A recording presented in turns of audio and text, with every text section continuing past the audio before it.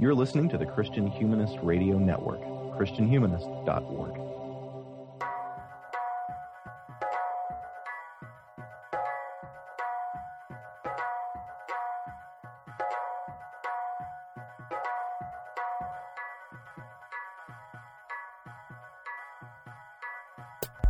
This is the Christian Humanist Podcast, a weekly discussion of theology, philosophy, literature, art, and other things that human beings do well.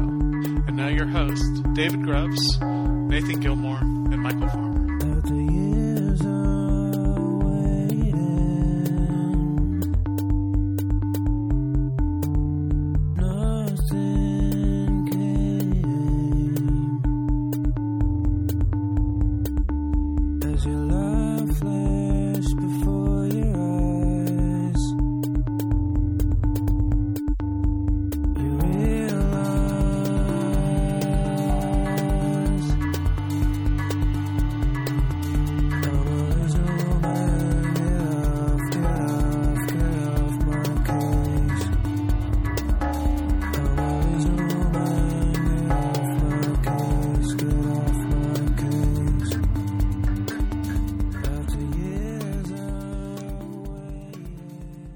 Welcome all to this episode 144 of the Christian Humanist Podcast. I'm David Grubbs, a professor of English at Central Christian College of Kansas in McPherson, Kansas. With me this morning, like most of the rest of them, is Nathan Gilmour, associate professor of English at Emmanuel College in Franklin Springs, Georgia. How are you, Nathan? I'm doing well, David. I'm busy, to be sure, and getting tired here towards the end of the week, but doing well nonetheless. Good to hear. Good to hear. Also with us is Michael Farmer, assistant professor of English at Crown College in St. Bonifacius, Minnesota. How's your morning, Michael? It's good. How about you, David? It's early. I love getting to my office before there's anyone else in the building, and you can still hear crickets, and the Wi-Fi is good. I agree. It's the one time of day my building is quiet. Mm-hmm. As the students who stayed up playing video games until 3:30 sleep through their early classes. Yes, indeed. Yay! All right. Well, we're not doing listener letters, so if you're one of those who's been plundering through our epic backlog, and so your expectations in the present are shaped by expectations from the past. We aren't reading letters at the beginning anymore. We have special episodes for that, which means, if without further ado, we can get at the subject, right? Hit it. All right. So all the further ado out of the way. Our topic this week is allegory. Allegory as a literary genre or a literary way of approaching a text. This is birthed from a blog post which Michael Farmer put up. How long ago was that, Michael? A month ago, something like that? August 7th, so yeah, more than a month ago. Okay. Wow, man, this semester's just flying. It really is. Well, before we delve into Michael's position qua allegory, we'll let Nathan define it. So what is an allegory? Well, first of all, the phrase that you just used is telling. It is both a literary genre in its own right, and it's also a mode of reading texts of various sorts. So right from the outset, I'm going to play Wittgenstein here and say that allegory functions differently depending on what role it is playing within the linguistic system. So as a literary genre, allegory, the way that I teach it to my students, which is often where I start these conversations, is a relationship between relationships. So the example that I tend to pull from is the parable of the sower. Within the story proper, you've got the relationship between the sower, the seed, the various types of soil, the thorns, the birds, the crops, so on and so forth. Those things are used to illuminate and to clarify relationships between Jesus himself, the message he preaches, those who follow him, those who oppose him, those who follow him for a bit but then run off, so on and so forth. Now, an allegory is, I would say a species within the genre that I would call analogy. Analogy is any relationship between relationships. allegory I would define as an analogy that has a narrative cast to it. And it's also related to fables and parables, two other genres that tend to have that sort of, and I'm going to define one technical term with another one here, so forgive me for that. But they tend to have sort of a mythological cast to them. In other words, you'll have elements that have powers that those elements normally don't have in everyday experience. So you have talking animals, you have crops that miraculously grow 30-fold, 60-fold, and 100-fold. You have those sorts of things. A parable, and I realize I'm being very Heideggerian here, reaching back to the etymology and making more of it than a linguist with any self-respect would make of it. But a parable, I always relate it to the geometric concept of the parabola. It goes from one point in your coordinate system to another point, not via a straight line, but by curving around it. So a parable is a story that curves. So, David, I mean, you and I both do medieval literature a fair bit. What would you add to that notion of allegory?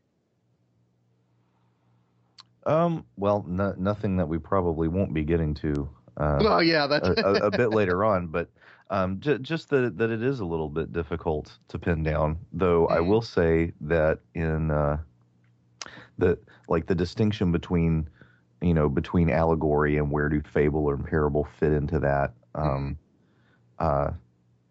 at least in some circles that I've run in, allegory is kind of a hermeneutic devil term. Yeah. Mm-hmm. And there's a kind of a vehement insistence that a parable is not an allegory. And I've right. And for instance, I mean, the parable that the prophet Nathan tells to King David in 2 Samuel is not an allegory. Well, and I mean, that leads into the second meaning of allegory, right? Because within the parable itself, there is a visitor who comes from foreign lands who wants to eat. There's no character in the story of David and Bathsheba that corresponds to that traveler.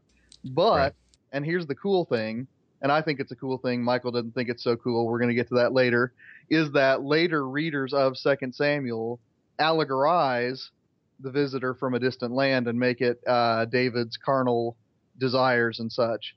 So the allegorical mode of reading takes a literary narrative and basically, as an interpretive move, brings it to bear on some other relationship between realities and turns it into an allegory in places where the text itself doesn't give very strong hints that it intended to be an allegory in the first place. Huh.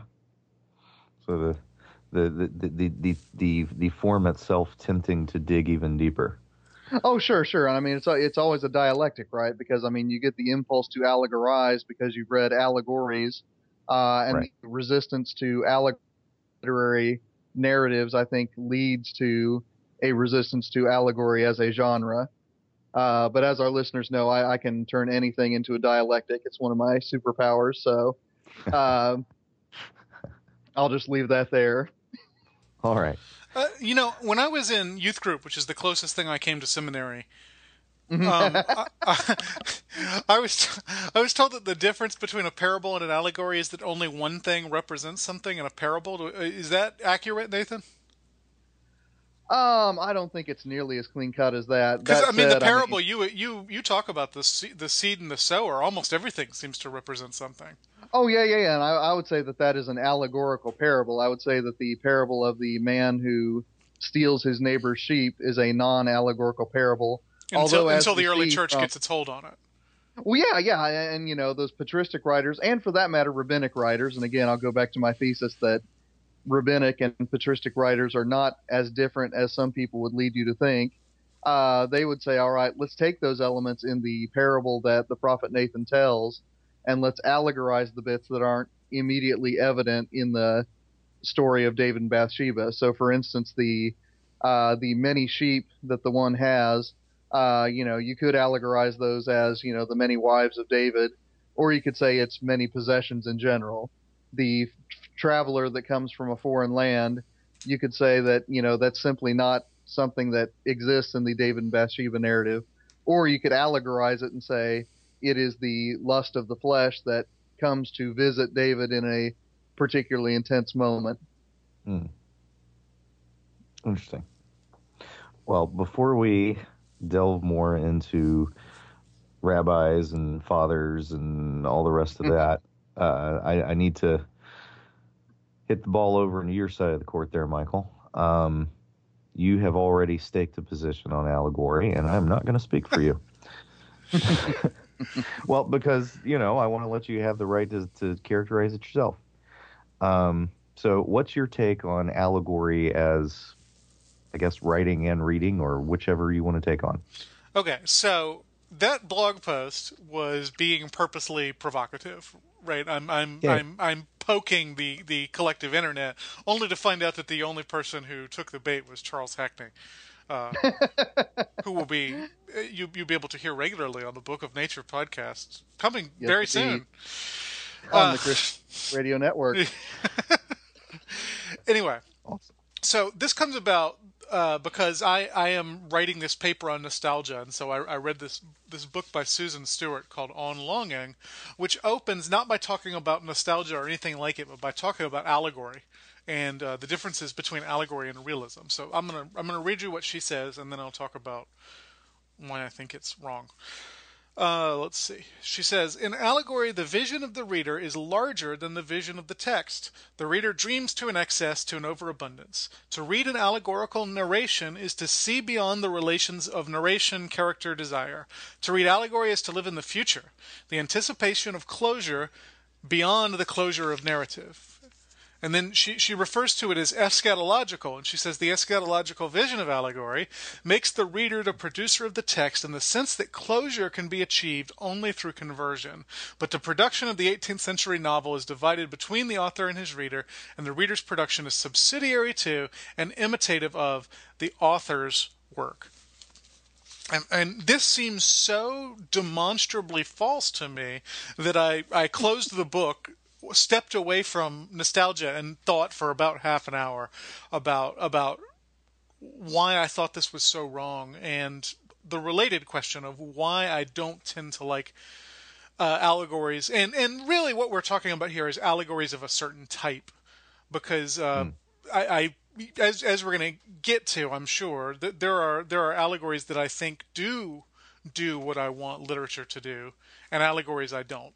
So my starting place for this is actually where I end the blog post with, which is my assumptions about what I want literature to do. I won't be so grandiose as to say what literature is supposed to do, because I think literature is supposed to do a lot of different things. But when I read, the things I take pleasure in have to do with variety of interpretation, which to me sounds like what Susan Stewart wants too, right? Because she's talking about giving power to the reader, which is, the Barthesian attitude, the death of the author, the birth of the reader. Where I disagree with her is the idea that allegory allows us to do this, at least allegory as a narrative form, because to me it seems like allegory, the meaning is so baked in, so carved into stone, to mix my metaphors, so set that there's no room for the hermeneutical acrobatics that I enjoy as part of literary criticism. And so the big bear of my post is John Bunyan's Pilgrim's Progress, which is a book I have always hated that my students tend to like, and so I teach because it allows us to have an interesting argument, which I guess is indicative of my approach to literary criticism as well. But if you've read Pilgrim's Progress, you know that all the characters have the names of the ideas they represent, and everything is completely laid out for you, telling you exactly what everything means. And I mean, at that point, why even tell it in a story, is my feeling. If your allegory is that close of a one-to-one correspondence, why not just give a sermon? What possible advantage do we get from talking about the slough of despair instead of just talking about despair? It's not more of a concrete image.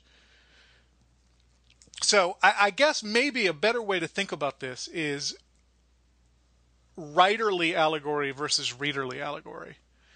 And in that sense, Pilgrim's Progress is very much a writerly allegory because it is it is laid out in such a way that the writer determines the interpretation. What Nathan's talking about with the Midrashic tradition and the patristic tradition of allegorical interpretation of the Bible is much closer to a readerly interpretation, although those folks would probably tell you that those multiple interpretations are baked into the text, just like any other literal interpretation. But I think they're given hermeneutic freedom in a way that the reader of Pilgrim's Progress is not. I don't know how you could read Pilgrim's Progress and have any kind of interpretive freedom, because the interpretation is so. So you can imagine a literary allegory, an allegory that's written as an allegory, but which is more welcoming to a reader as a participant in it. Yes, I can, but my suspicion is the more welcoming it is to reader participation, the more or the less successful it is as a straight allegory. And I know we're going to get to that in a later question, so I don't want to scoop myself too much there.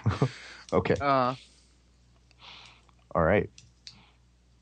Well, we've already been kind of poking in the direction of this next question, Nathan. Mm-hmm. Which it seems to me pretty clear that we need some history under our belt in order to address this, because allegory is not just some kind of, naked phenomena. It arises for particular reasons. Particular writers choose at particular times to use it because of what it has been to them, because of its stature in history. So, Middle Ages is really when allegory really flourishes the most, and that kind of continues being popular on into the early modern period. Mm-hmm. But the DNA of that flourishing is complicated. So if you can kind of unravel those strands for us, that'd be helpful. All right. Well, I'm actually going to start much older than the Middle Ages and kind of end in the Middle Ages. And, Excellent. At that point, you can hand the baton over to Michael, and he can take us beyond the Middle Ages. But I want to start actually with Book 1 of the Iliad, which is a good place to start when you're talking about literature, I think. In Book 1 of the Iliad, there is a moment where Achilles and Agamemnon are about to come to blows over the curse that has come upon the Greek camp because of an offense done to Apollo. It's all very complicated. You can read it in Book 1 of the Iliad. It's great literature. Go read it. The point here is that in that moment when Achilles is about to draw his sword, Athena appears to him and presents a rhetorical argument against taking up arms against his hegemon, his overlord. Right there, in one of the classical early moments of Western literature, you have the figure of Athena allegorically figuring wisdom. In other words, it is wiser for Achilles not to take up arms against Agamemnon, although his own fighting spirit wants to. A little bit later on, in Plato's dialogue, the Phaedrus, you get a conversation, again, very early in that dialogue, where Phaedrus asks Socrates if he believes that, the legend of someone who jumped off a cliff and who was carried away, off of a cliff by the god Boreas, was true, or whether, as some contemporary intellectuals were saying, that was simply an explanatory device for the fact that there were strong winds at that cliff and she was carried off by the strong winds. Socrates, interestingly, says that both of those readings are, equally uninteresting to me. And I want to read this little passage from Stephanus number 230a. As I said just now, I investigate myself rather than these things to see whether I am, in fact, a creature of more complexity and savagery than Typhon, or something tamer and more simpler, with a naturally divine and non-typhonic nature. So what Socrates does there is say, if you're taking these old stories as explanations of natural phenomena, you're missing the real point, which is to say they are moments to ponder the complexities of human existence rather than how strong the winds are. Richard Dawkins, take note, please. Now, as you move on, you get later dialogues of Plato, like the Republic, in which Socrates says, those who are mature can take those unsavory moments of the Iliad and the Odyssey, which would normally corrupt morals and tragedies, by the way, and you can read them allegorically. But for the simple-minded, who tend to read these things as literal, it would be positively harmful to regard the gods as doing harm to human beings. But he seems to leave room, and I know I'm in a minority reading Plato as, leaving room for literature is a good thing, but I don't mind being a loony fringe character.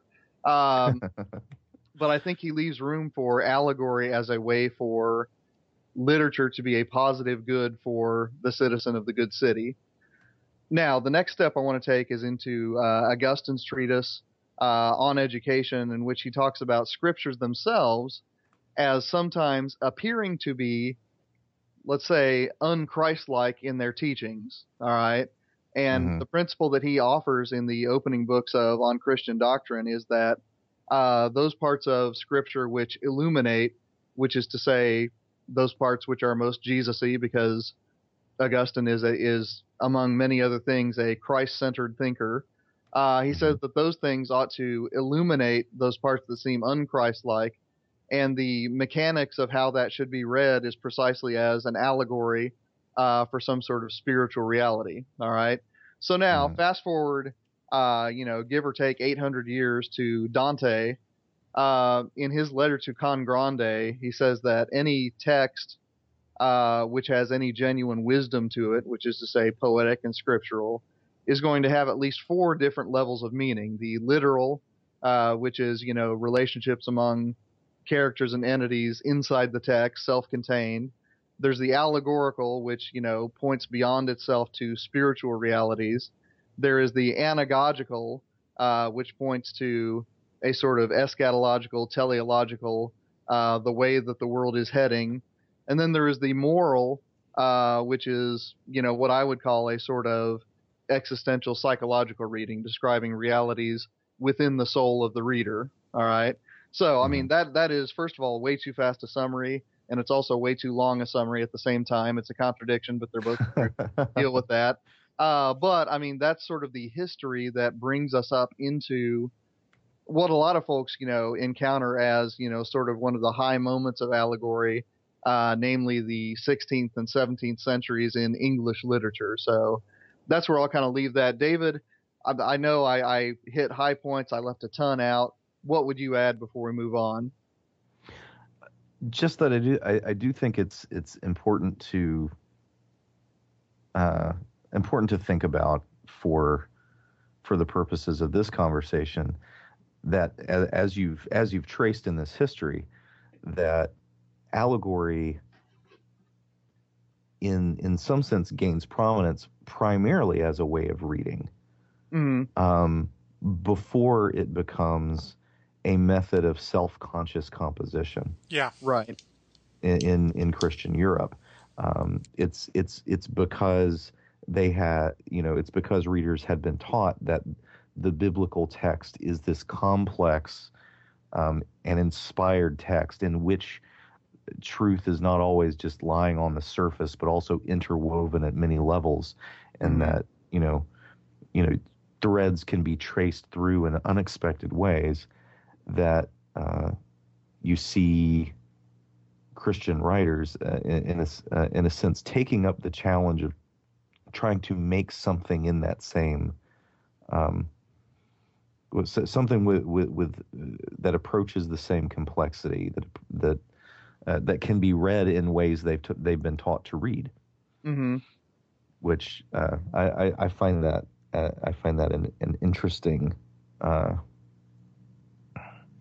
An interesting notion. They're taught how to read in a certain way, and then they move to write things that can be read in the way they've learned to read. But the irony to me there is when they do that, they end up often creating something that can only be read 1 or 2 different ways instead of 4 or 16 or 256 or however far you want to take this. Well, because they're single human, or because they're human authors, they're not the divine author, and so cannot fill a text with a plenitude. Right. And even among human authors, I mean, I would argue that there are differences among authors in terms of, their capacity for complexity, right? So, I mean, I would regard the Commedia of Dante as an explicitly allegorical text. I mean, does Dante think that souls literally go to Ostia on the Mediterranean coast when they die before they go to purgatory? I hope not. But I mean, it's a lovely allegorical location for souls to enter into that place where fresh water and salt water commingle as an image for reflection on, that transition from the life of the living to the life of those who are saved. Yeah. But I would say that the Divine Comedy, I won't try to do the Italian. You're going to get enough of me trying to pronounce French next week. I did kind of go Robert Harris on that, didn't I? That's okay. No. Pretension is good. I would argue that the Divine Comedy is much richer than many of the allegories that are written during that time period. That is a book that is almost as interpretable as the Bible. Yeah, I will agree with you, but I would say that is a function of the skill of the writer rather than a function of the genre. I would say, yeah, no, I'll agree with that. That there are skillful writers within the genre. I don't want to blame everything on the genre. Maybe what I'm saying is that is a genre that tends to attract unskillful writers. Well, sure. I mean, every genre has its temptations, and I mean, the temptation of the allegory is to make the pieces fit too neatly. Right. And one thing I go over in the post that I didn't say yet is that this is all kind of a self-condemnation for me as well, because when I was in high school, my temptation was to interpret everything not just allegorically, but as a religious allegory. And this is the cause of such shame in my adult self that I don't disagree that I overreact, but he's got American literature anxiety. Yeah. Well, as you said on an episode of Profiles, my problem is that I read the Aeneid as a failed realist novel. I thought you would enjoy that. I told my class that when I was going over the Iliad. I'm doing the Iliad in my Western World Masterpieces class this semester, and I told them that you said that about me, and that maybe they shouldn't be listening to me about epic poetry. That's awesome. Well, Michael, I'll let you take us into take us beyond the Middle Ages now. In your post, you mentioned a couple of major early modern Renaissance allegories. You also mentioned C.S. Lewis, but we're not going to talk about C.S. Lewis. Who, by the way, in terms, I'm just going to toss this out there. We've got inklings on both sides of this particular discussion. We sure do. For once, I'm with Tolkien.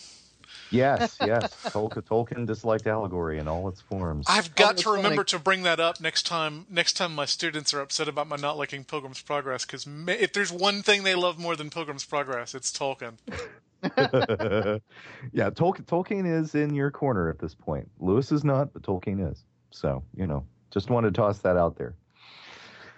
Anyway, in your post, you cite two major allegorical works, Fairy Queen and The Pilgrim's Progress. So I guess kind of finishing off our history, if you can talk some about talk about the Fairy Queen and where it fits in the story Nathan's told up to this point, and in your judgment, what works, what doesn't work, how does the allegory of Fairy Queen function or dysfunction? Now, I have not read The Fairy Queen since 2006, and it was never something I loved. So I took a Spencer class in which we read the entire thing, and by the end I was ready to be done with it. So I don't want to set myself up with what I'm about to say as some sort of expert on Spencer. You guys both understand him better than I do, so I am open to correction here. The Fairy Queen is an attempt, if you believe what he says, to teach the virtues, right? So I think it was going to be 24 books, which is just, thank God he died before he could write. 12 virtues of the soul and 12 virtues of the city, as I remember. Right, and he completed 6, I think. Yeah. So we've got a quarter of what he intended, and of those, I would say only the first one is a really consistent author-centered allegory the way Pilgrim's Progress is. It's the story of the Red Cross Knight and his dealings with the virtuous woman Una and the unvirtuous dragon lady. What is her name? Duessa. Duessa.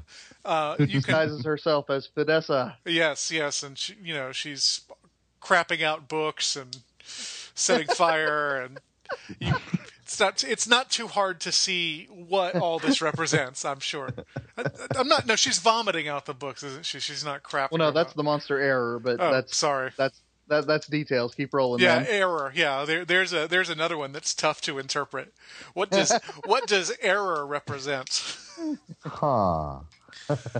My experience reading The Fairy Queen is that as you go through the books, especially once you get to like 3, 4, and 5, Spencer loses control of the narrative a little bit, and it becomes much more interesting because there's all this stuff that you have a vague sense is supposed to represent things, and yet when you try to put the pieces together, it's like a jigsaw puzzle that sat out on the beach for a few years, and the pieces have kind of expanded and they no longer fit together the way they're supposed to. And to me, that makes book 3 in particular, the story of Britomart, which I think we devoted most of our Fairy Queen episode to because Carla, who guested on that was her area of interest too.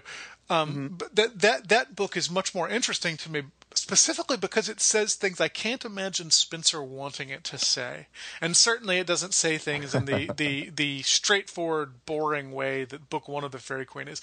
The real shame is that in most British Lit survey classes, book 1 is all you ever read, and so you walk away thinking that's what the rest of the poem is like, and in fact the rest of the poem is, depending on your perspective, either artistically or inferior or artistically superior to book 1. I don't know. I'm sure there's people who like that book better than all the others. I'm not one of them. And again, specifically, that's because it kind of gets away from him. As I imagine it would if you tried to write a book of that ambition and magnitude. So I don't want to make it sound like I think he's a bad writer because of it. In fact, I think the writing is actually better in the later ones. Mm-hmm. Mm-hmm. Do you guys disagree?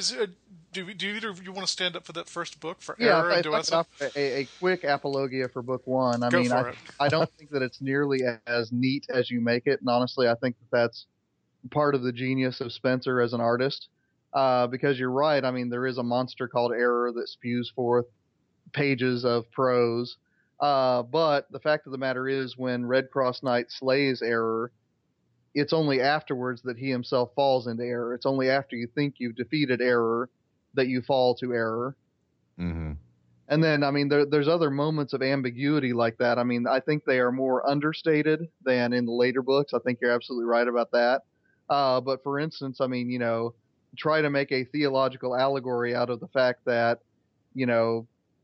the Red Cross Knight, goes into battle against the dragon, and only in the midst of the battle with the dragon, and only when the dragon knocks him into the water, that he rises out as a baptized soul, right? This is after he has already visited the, Happy Salvation Tower, and I forget the name of it in the epic. But, it's one of those things where I think if you try to make it too neat, a jigsaw puzzle, to use your metaphor, you find places of slippage. And honestly, I agree with you, Michael. I mean, that's what makes for the most interesting allegories. But I don't think that means that they're not allegories anymore. Well, it's interesting too because he's working. It's not just supposed to be an allegory of the individual saved soul on a journey towards holiness, but it's also a kind of allegory of church history. And in particular, an allegory of England's role in church history. Right. So that at one point, Red Cross Knight, forsakes his allegiance to Una and takes up the allegiance of Fidessa, which, very, very Henry VIII. Now he's the defender of the faith. Ha, ha, ha, ha. Mm-hmm. All right. But then later on learns out that, Fidessa is not who she appeared to be and switches back to Una. So we have, oh, look, it's the Reformation. Um, except that just keeps making things muddy too, because whenever he encounters Saracens, is that an actual Saracen, or is that a Spaniard, or Yeah. is he a Vice, or Yeah. because they're all wearing, all these characters are wearing like 4 or 5 hats, and which hat are they wearing? Are they wearing all of them? So you don't disagree that epic is at its most interesting when it's at its muddiest? Oh, sure. I just think the mud goes down further than you're giving it credit. And like I said, it's been a Yeah. long time since I read The Fairy Queen, Yeah. so maybe I should go back and take another look at it.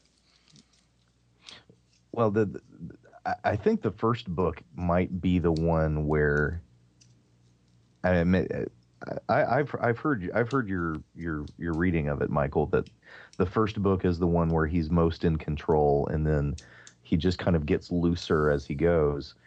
And I would confirm that impression.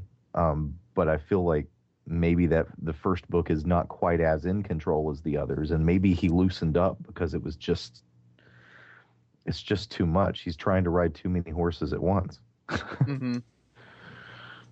But it ends up making for some really, really awesome weirdness, like the guy whose head's on fire, and he jumps and he's like, I'm on fire, I'm on fire. Oh, my uncontrollable passions. Or is that book 2? I can't remember. That's book 2. Yeah, Pyrocles. Love that guy. I mostly just remember the Salvage Man. Oh, here Unforgettable. Sanford and Son returns. Well, I mean, our listeners who have not read The Fairy Queen will not know that Spencer uses a purposely antiquated language to make it. Oh, I don't know. I don't want to say why he does that, except that it's the most annoying thing in the history of English literature. Because when you have a guy from 500 years ago writing 800 years ago, writing as if he lived 800 years ago, it's right. You talk about layers of difficulty. What we need is a no fear Spencer. Well, the funny thing is that they'll modernize, they'll regularize the spelling of, and sometimes even modernize the language of Shakespeare, but they won't do it to Spencer, and I think it's because Spencer's doing it on purpose. No, it's because the only people who read Spencer are graduate students in English. Well, that's true too. Yeah, point taken. That's true too. Because I mean, I was going to say they modernize Chaucer, but that's actually a different language, isn't it? Albeit one you can kind of bang your head into until it makes sense. With really, really, really good footnotes. It's kind of like reading a William Morris fantasy novel. I don't know if either of you guys have ever taken up those, but it's, here you've got this, kind of late Victorian doing his dead level best to sound like Thomas Mallory. It's really irksome. Anyway. Okay. Well, we've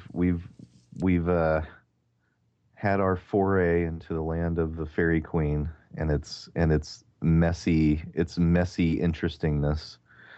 I guess we'll shift to the neat allegory. Instead of defending Pilgrim's Progress, Nathan, I would like to dig into a passage of Pilgrim's Progress that I think most reflects on its allegorical nature, the interpreter's house. So tell us about the interpreter, and is this passage helpful in understanding, even if not liking, Bunyan's project? Well, first of all, in the course of the narrative of Pilgrim's Progress, Christian is led to this house, which is interpreted by a figure called Interpreter. And I can't remember if the definite article ever appears or not, but I always think of him simply as Interpreter. But Interpreter shows Christian a series of pictures, and Christian's response to these pictures is always, what means it? So, I couldn't help but think of, sophomore lit survey. The students come in after reading, Agamemnon by Aeschylus, and, their first question is, what means it? And Interpreter, unlike Dr. Gilmour, gives him, a fairly neat explanation about how the elements of each picture correspond to certain spiritual realities. And in a lot of ways, I mean, this episode is, as David set up for us, a tutorial in regarding the world and the world of art as textual. So in other words, the dusty room, which badly needs sweeping, is not merely the result of, human dead skin flakes collecting and, the laziness of someone like Dr. Gilmour living there, but rather it is representative of original sin and of the cleansing of Christ and so on and so forth. And likewise, a picture of two men is not merely a representation of two human bodies with human histories who existed at some point, but rather they figure two ways of relating to God, one sinful and one saintly, so on and so forth. So I mean, it is interesting because I think it partakes in precisely the literary tendencies that Michial doesn't much like, namely the tendency to take elements within a story and say this is what they must mean, rather than doing something like the Fairy Queen and saying this is what you think they might mean, but let's make them a little bit slippery. Mm-hmm. Michial, did you have a chance to look at this passage by chance? No, I didn't. I did not. All right. Well, David, what would you add to my reading there? I remember I read Pilgrim's Progress when I was a kid, and yeah, it's been about 20 years since I've read the whole book myself. Right. Yeah. Well, I do it in Britlet one as well. But I always loved, I loved Interpreter's House because I wanted someone like that. Interpreter's House kind of met a need. The idea that that there would be someone out there who knew the answers, and I could go to them and like, okay, so what's that about? An interpreter. This, imagine this kind of nice old guy who sounds like, I don't know, just this nice kindly old guy. He's going to sit down and explain things, and I love the idea of this house full of art or full of dramatized scenes, and each of them has a lesson. Later on, it occurred to me, oh wait, that's exactly what Bunyan is doing through the whole book. Oh sure. The book is for that, and I guess this does segue into a kind of apologia for Pilgrim's Progress. You said earlier, Michial, that why even bother writing Pilgrim's Progress instead of just preaching a sermon? Part of it is because for me, the role that this book played in my imagination growing up was not to teach me about the spiritual realities or the Christian doctrines that it taught, because I already knew about most of them. I was the reader who was like, and this particular picture in the Interpreter's House refers to this doctrine. And I'm like, oh yeah, okay, yeah, that doctrine. All right. And so it wasn't the picture teaching me the doctrine. I already knew the doctrine. What Bunyan was doing was giving me a picture for it, which in some ways made it more lively in my imagination than just the raw knowledge. Later on in the story, when he gets to the Valley of Death and he faces Apollyon, and then he has to go, Pilgrim has to go through these perils. There's a pit on one side, and devil voices speaking from the burning and all the rest of it. I already knew about the things that represented. This is temptation. This is all of these things. But what Pilgrim's Progress gave me is a way of thinking about what's happening to me in my temptations that was, in some ways, exciting. I'm in a battle right now. But also in some ways clarifying. I could think about that scene and realize, right now when I'm feeling this urge to give in to the little voice in my head that says, do that, I'm in that scene in Pilgrim's Progress. This is a moment of high drama. Put on your armor. So in some ways, that's what Pilgrim's Progress allegory was for me. How old were you when you read that book for the first time, David? Probably 8 or 9. And so, I mean, my goodness, you could read that when you were 8 or 9. It was a simplified language version, but that didn't leave any of the scenes out. Gotcha. Because, I mean, maybe the issue here is I came to this book much too late in my life. I don't think I encountered it at all until I was in my late 20s and had advanced degrees. And I mean, maybe the truth about Pilgrim's Progress is that it works very well as an introduction into the world of interpretation. Mm-hmm. And then, you have fond memories of it. But my guess is when you think of yourself as in temptation, you probably don't tend to continue to think of Pilgrim's Progress. Or maybe not you do. all the time. Not all the time, but sometimes. In particular, the miry pit. There's that part where he looks down in the miry pit, and Bunyan says, "And this was the miry pit from which David cried out." And I'm like, because now it's Pilgrim's Progress connecting me to Psalms, and then both of those triangulating on my experience. And it's talking about David. Oh, and it's talking about David. That's me. Yes. And to be fair, Michael, I mean, sometimes when I'm about to punch somebody, Athena does restrain my arm. Athena has never restrained your arm. Ares is your god. Inspire us, O Muse, to sing of the rage of Gilmour. And the bodies he left rotting on the beach. Food for dogs and birds. No, so, I mean, I think one thing I said to Charles Hackney in the comments section to that post is that I can admit and recognize that Pilgrim's Progress has spiritual value, and that it is. I can understand its uses in devotional exercises and things like that.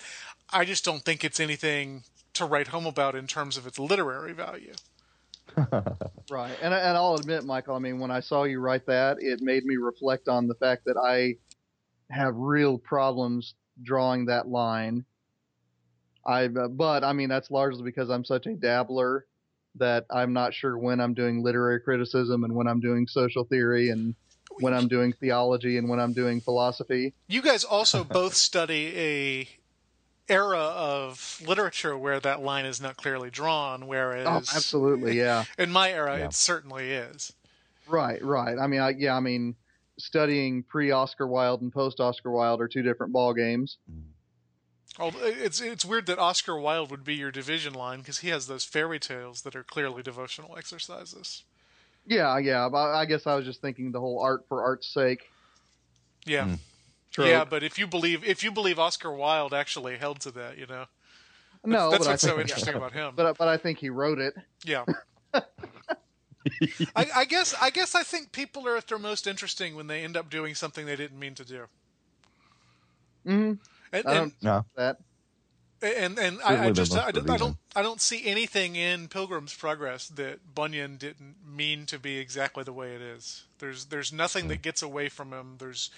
I think the way I describe it in the post is there's no room for the reader to breathe in it because he's constantly breathing his own breath into your mouth. There's an allegorical vision. Ew. Can I divert for a second? Go. Because this is not necessarily a path that I traced out for us. But as we know, that's what I like better anyway. Yeah. Well, that's the direction we're headed. And I'm gonna pitch this at you, Michael, because I don't know, and I suspect that this probably has a lot to do with the reasons why our takes on this are varied. What happened to allegory, and why did it go away? Why are people still doing allegory literarily, or what? Do you have a sense of how it's fared in in modern lit. My guess is, no, I'm not an expert. My guess is if you look, the people who are doing it are writing children's fiction. And even now Okay. in children's fiction, I don't think you're going to see it. But I mean, we mentioned Oscar Wilde. We've talked about C.S. Lewis. Certainly, the Narnia Chronicles are the biggest example, most public example of allegory from the past 60 years, right? Or that Hind's Feet in High Places, which is an artistically inferior book to even the worst of the Narnia Chronicles. Ever read that book, Hind's Feet in High Places? My mother read it to me. She loved that book. I haven't read that since high school, so I guess I should be careful just pronouncing about it. But I remember being so bored by that book. Yeah. So I think Stewart seems to be suggesting that the realist novel replaced allegory. And while she thinks the realist novel is a much more writerly text, I would say it's just the opposite. The realist novel, because it seeks to represent real life to varying degrees, and of course she's using realist very, very broadly, because she's saying the realist novel starting with Samuel Richardson, which compared to Stephen Crane is not a realist, but you understand the things that happen are just supposed to be things that happen, not reflections of some higher spiritual reality, except in the broadest sense. The realist novel, I would say, because it attempts to reproduce the complexity of real life, allows for more readerly interpretation. Now, what's interesting is that readerly interpretation might look a bit like Dante's 4 levels plus, because you can read a great novel for all sorts of stuff. You can read it for moral instruction, and I mean, however much people try to keep morality out of literature, it's obviously always there. Is there anybody preachier than Stephen Crane? you know, so you can read it for moral instruction. You can read it for some sort of metaphysics, and I think there's realist novelists who really open themselves up to saying philosophical things about the world. You can read it. You can read it for what it means to be human. You can read it for just the beauty of the words. You can read it for the emotions it draws out of you. All those things are present in the realist novel, and not to say they're not present in the allegory, but I think to use the terms you've already introduced, David, to the degree we still have, the allegory is still a popular art form. It's moved from being a way of writing back into a way of reading, although modern allegorical reading is going to look very different than patristic allegorical reading. Well, and I mean, and this is where, I tend to agree with you, Michael, but from a different angle. I mean, this is why I think that a sort of new left allegorical way of reading every freaking movie that comes out is so tiresome.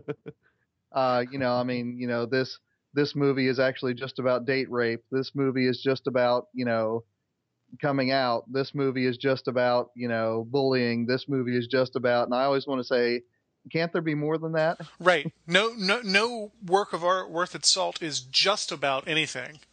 Right.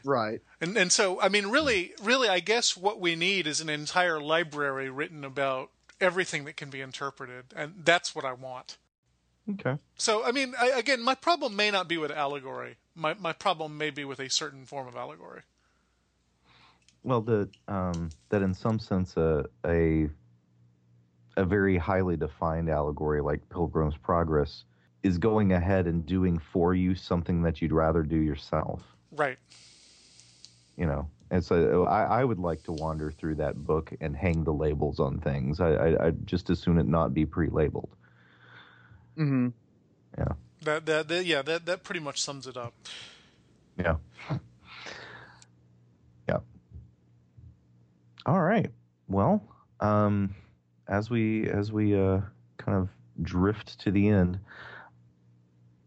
do we have any kind of final thoughts about allegory in terms of books that reward allegorical ways of reading,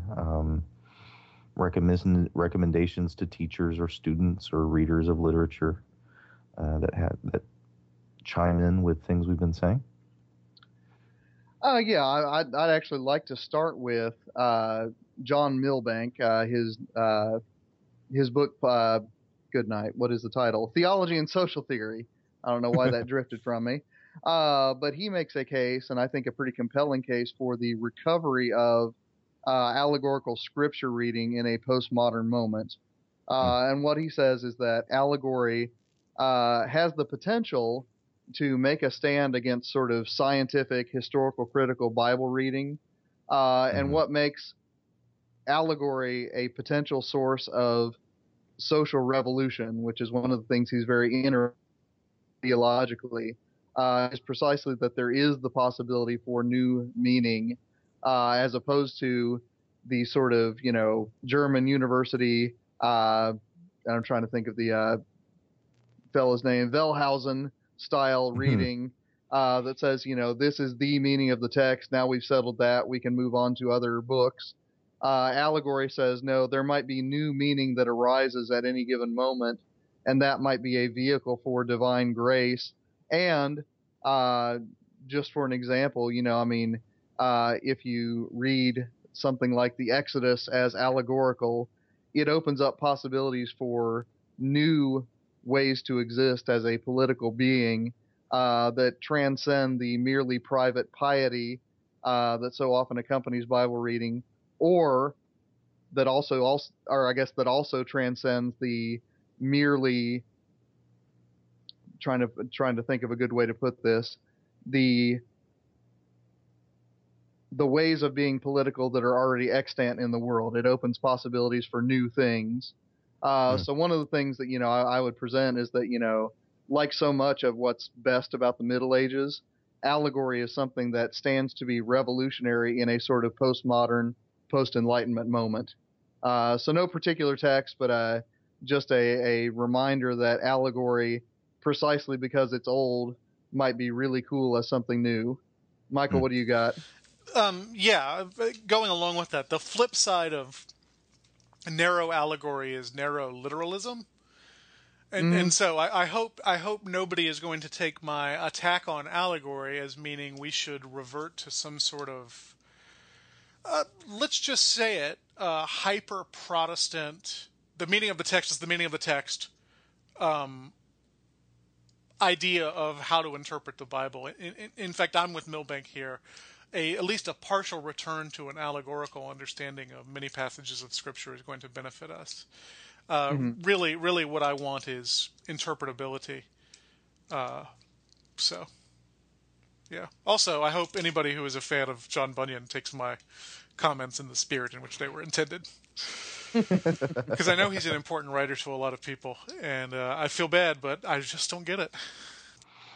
Well, I'd like to address not scripture, but allegory in literature, especially literary allegories, and talking to students who might be, or other readers who might be reaching Pilgrim's Progress or the Fairy Queen or the Divine Comedy for the first time. And here is an analogy that I picked up from, I wish I could remember which professor it was at the University of Georgia. He was talking about Victorian prose and needing to develop a kind of readerly breath holding that allowed you to begin this super long paragraph or super long sentence and hold your breath the whole time in order to get through it and emerge from the other end having understood it.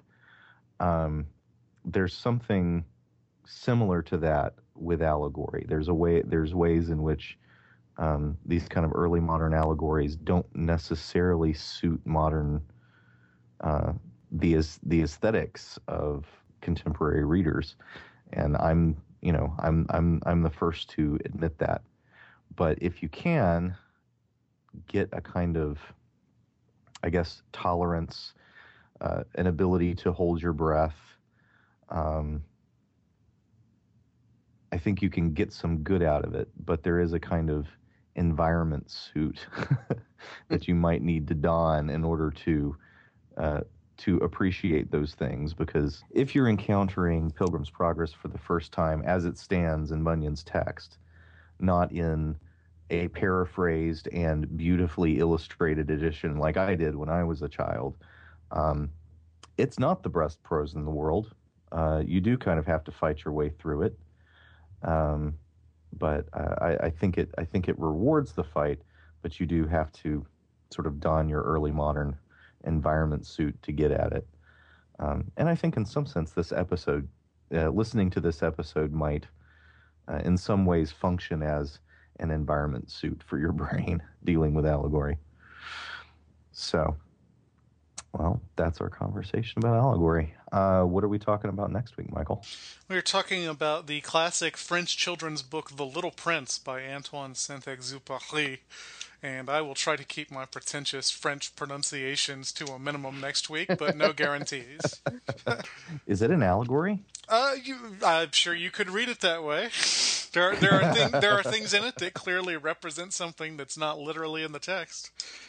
Well, excellent. Well, next week, listeners, we will be hanging out with The Little Prince. And we'll post a link to a full text version of that on the Facebook site, or one of these guys will. And so because it is available online, legally or not, I don't know, but it's up there. Awesome. Well, in the meanwhile, if you'd like to send in any questions or comments, or tell us that we're crazy for any critique of Pilgrim's Progress whatsoever, I think there might be someone out there like that. Send us a message. You can find us on Facebook. You can send us email at thechristianhumanist@gmail.com. You can also post comments on the show notes when they show up on our blog, christianhumanist.org. But in the meanwhile, I'm David Grubbs, on behalf of Nathan Gilmour and on behalf of Michael Farmer, wishing you the grandest of weeks. You have been listening to the Christian Humanist Podcast, a production of the Christian Humanist Radio Network. Our intern is Zach Schmidt. Our press liaison is Kristen Philippik. I'm David Grubbs, and I leave you with the words of Luther: let your sin be strong, but let your faith be stronger.